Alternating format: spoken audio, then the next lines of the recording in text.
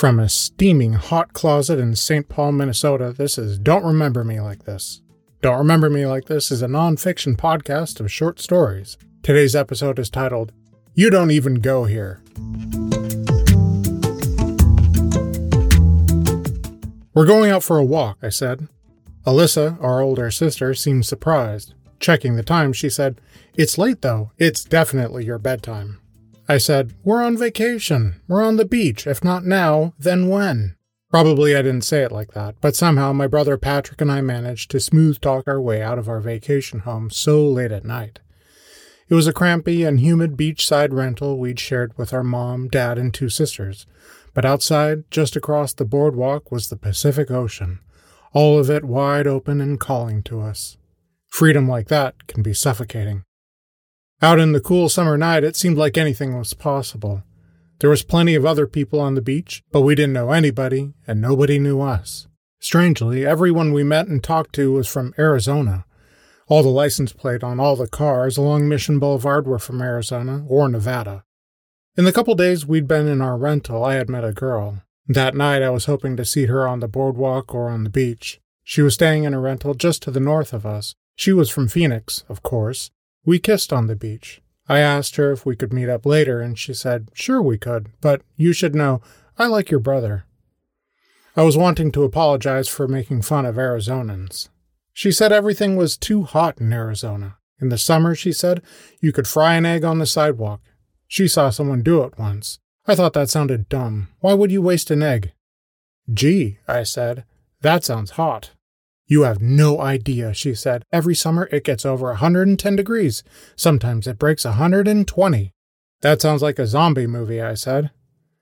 She scoffed. What? Well, I said, losing her.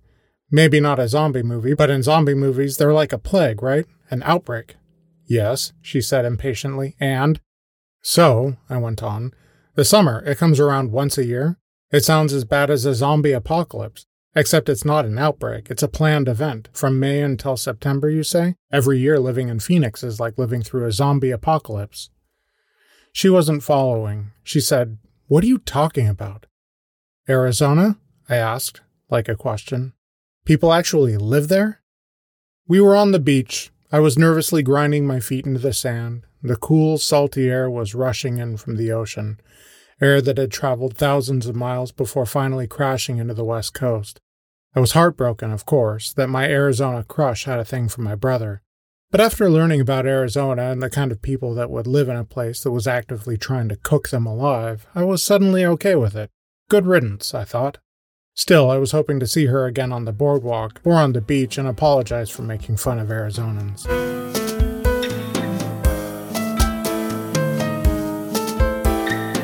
My brother was not as content to hang around on the beach and soak in the fragrant ocean mist as I was. He pressed impatiently. This is boring, he said, kicking sand like a brat. Come on, he said, we're on vacation. Let's have some fun. And like that, he went skittering off into the night, in sandals and a baggy old pair of shorts he'd stolen from our dad. After I caught up with him, we put our money together. Between the two of us, we had $10. That could buy something. We waited in the hot parking lot of a mini-mart, the black tar radiating the pent-up wrath from a whole day's worth of sun. We were being cooked from below. It wasn't long until a man emerged from the shadows of the night and walked right up to my brother. They shook hands cordially, introducing themselves, and the two of them started talking like old friends. It would have been the strangest thing had I not seen it happen hundreds of times before. Somehow people were just drawn to Patrick. Most definitely, they were a sketchy demographic that I wanted nothing to do with, but still, it was baffling. Who were these people? What strange wavelength were they operating on that they could so easily find one another? We gave Patrick's new friend our cash. He snapped it between his fingers and regally clicked his bare heels together. With a little mock salute, he turned and walked into the store, leaving a trail of bloody footprints. Oh my God, I said. Did you see his bloody feet? Patrick hissed, Shut up! Don't be such a Republican. After 3 weeks, the man finally emerged from the mini-mart carrying a huge paper bag. You boys, he started, offering us a paper bag with a dramatic bow, have a hell of a night in front of you. I looked in the bag. In addition to a 24-pack of Keystone Ice, he'd seen fit to buy us a couple pornographic magazines as well. I asked him, "There was change?" I was shocked. He said, "After the beer, there was only enough for the raunchy ones. Bottom shelf," he continued. "But I thought you boys might want something to keep you company while you're knocking back a couple beers." "A couple?" I noted sarcastically. Patrick elbowed me. I elbowed him back because we'd turned our only cash into a gigantic hot potato that was too heavy to carry more than 4 roasting hot blocks. It was certainly nothing we could bring back to the rental where our 2 sisters were sleeping on the pull-out couch in the entry living room, and where our parents were staying in the bedroom adjacent to ours. The 24-pack of Keystone Ice would eventually require refrigeration, and it was only a matter of hours until our sisters sniffed out the porn, no matter how stealthily we'd stashed it. One time, years earlier, I had decided it was time to get rid of a gamey stash of nudie magazines Patrick and I had stolen out of the suitcase of one of Dad's friends who'd come to stay with us for a while. I'd meant to dispose of them for a long time, but the right opportunity had never presented itself. Until one day, Mom decided we needed to clean and organize the garage, an undertaking that would produce no small amount of trash. I started by putting the magazines in the very bottom of the recycling bin, and then loading heaps of paper and cardboard on top of it until the entire recycling bin was loaded to capacity. Thing was, Patrick was also helping me clean the garage. When I wasn't looking, he was merrily loading the recycling with anything he could get his hands on: an almost empty can of paint, a plastic jug used for motor oil, an old pair of shoes. Items that Mom immediately discovered as she began checking our work. She said, pulling an old boot from the recycling, "What the hell is this?" To my horror, I watched as my mother began frantically pulling everything from the recycling bin, separating its contents into 2 piles, trash and recycling. She did this until she made it all the way to the raunchy bottom of the bin.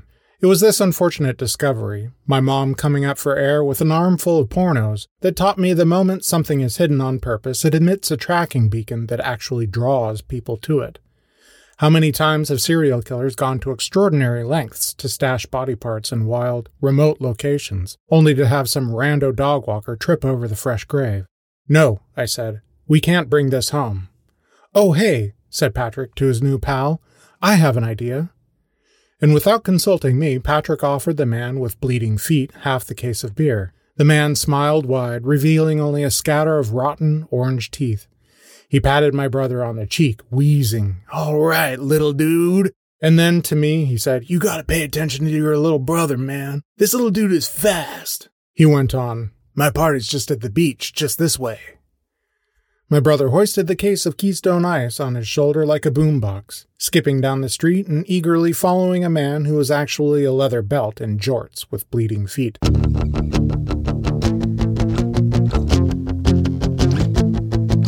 The leather man led us across the boardwalk, over the beach toward the water where the sand peaked and sloped toward the low tide of foaming ocean. There, on the crest of sand, were 4 or 5 bonfires. In the middle of the bonfires, digging in the sand, was a writhing pile of people. Someone said they were trying to see how far they could dig. They had dug far enough to strike water, and were still at it even as the mushy walls of the hole were closing in on them. This was the party to which we had been invited, if only by a finder's fee, for a man who, as soon as we arrived at the party, had mysteriously vanished, as had my brother. Standing on the periphery of the party, holding the large paper bag, I noticed someone staring at me with hateful, cold fish eyes. They were barely lit by the bonfires and crouching in the flickering shadows like a coiled snake. "Hi there," I said, like a happy idiot. "And who are you here with?" "Who the fuck are you?" they blurted. Looking around for the leather man, my brother, anybody, I said, "We came with a friend. Would you like a beer?" A dirty hand reached out from the shadows, snatching a beer. In the dark there was a sk. But from the eyes still watching me, hissed again, "Why are you here?" "Yeah," someone else shouted, gathering the attention of even more people. "You don't even go here." Someone else shouted behind me, "Why don't you go back to your vacation rental?" There was laughter. "Yeah," shouted another voice, "Go back to Arizona." Joining in, I asked, "Does anybody want a beer?"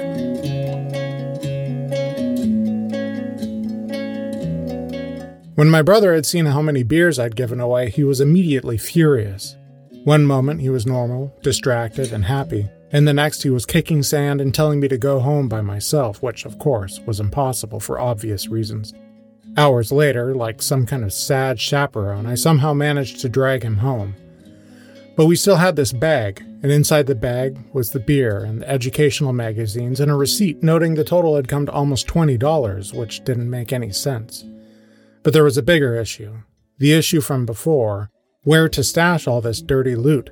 We decided to bring it back to the rental and stash it under our bed. Or rather, we were so unimaginative that the very worst option was the only one we could think up. I recalled the magazines I'd masterfully buried deep in the bottom of the recycling container. That had been a great idea, but with the worst outcome, so I hoped maybe this time the worst idea would have the best outcome. The front of our rental butted right up against the boardwalk facing the beach. Behind the rental was an access walkway with a shower and a large trunk for storing beach items, swim noodles, and life vests.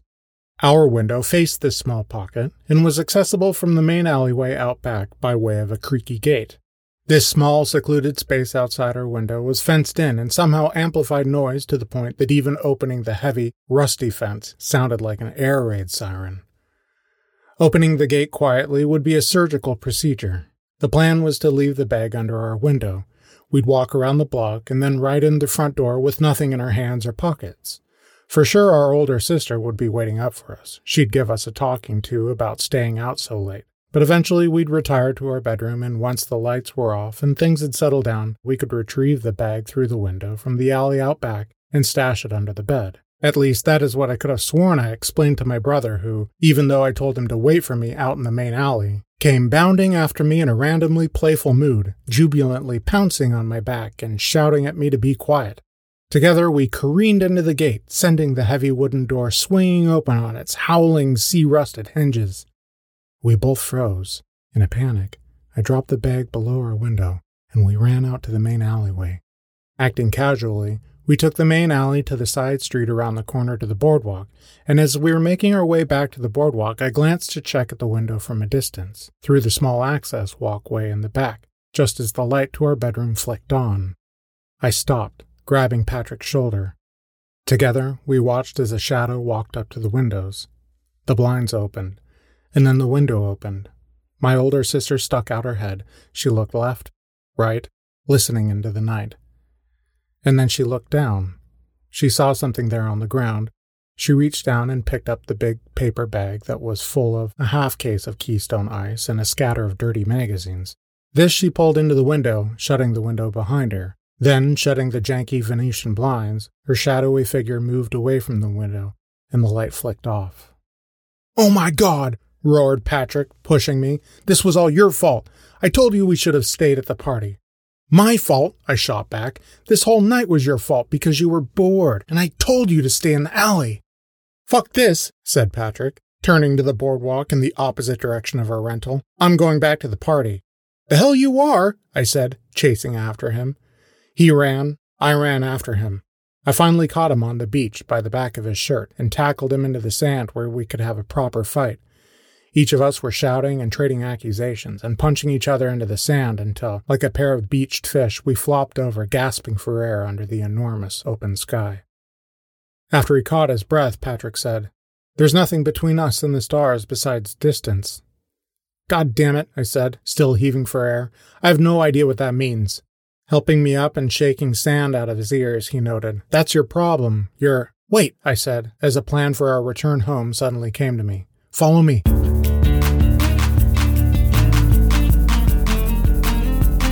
Still brushing sand out of our hair and dragging a gamey, scandalous night behind us, we returned to the rental, walking right through the front door. Of course, our sister was sitting up. She was waiting to give us hell, so I turned on the light before she could.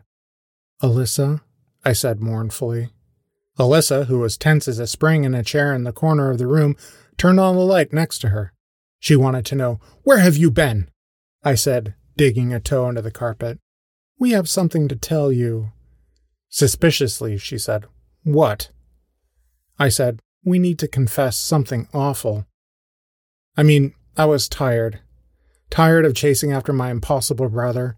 Tired of sand, which was somehow in my eyes and mouth and all of my openings. I was tired and wanting to go to bed, I made up the whole story, none of it was our fault, of course, about how we just wanted to go buy cigarettes, but the guy came out of the store with this bag full of beer and nudie magazines and we didn't know what to do with them, so we gave them out to people at a party on the beach. But that we came home and suddenly were stricken with a crisis of conscience and just felt terrible about what we'd done and wanted to confess before anything else terrible could happen. Alyssa was flabbergasted. Collecting herself, she pulled the big brown bag full of party out from under their pull-out bed. "You mean this bag?" "Oh my God!" feigned Patrick. He was, I thought, laying it on a little thick. "That's it. Please," he said dramatically, "take it away." The story was a tall order, of course. Neither Patrick and I had any morals to speak of, so it was inconsistent that we should suddenly be plagued by a tormenting crisis of moral conviction from out of nowhere. Of course, she wasn't buying it. But the thing was, neither of us had any interest in selling it. Again, I was too tired to care, neither of us could care less, and with that, somehow we cruised right into bed. Patrick and I were sharing the bed, a beach worth of sand in our sheets. With the window open, I listened to the cooling drum of the Pacific Ocean, rolling in and out again, particle by particle, atom by atom, patiently reclaiming the stardust of the West Coast. Thank you for joining me for this episode of Don't Remember Me Like This. All episodes are written, produced, and published by me, Nathaniel Barber. Thank you for listening.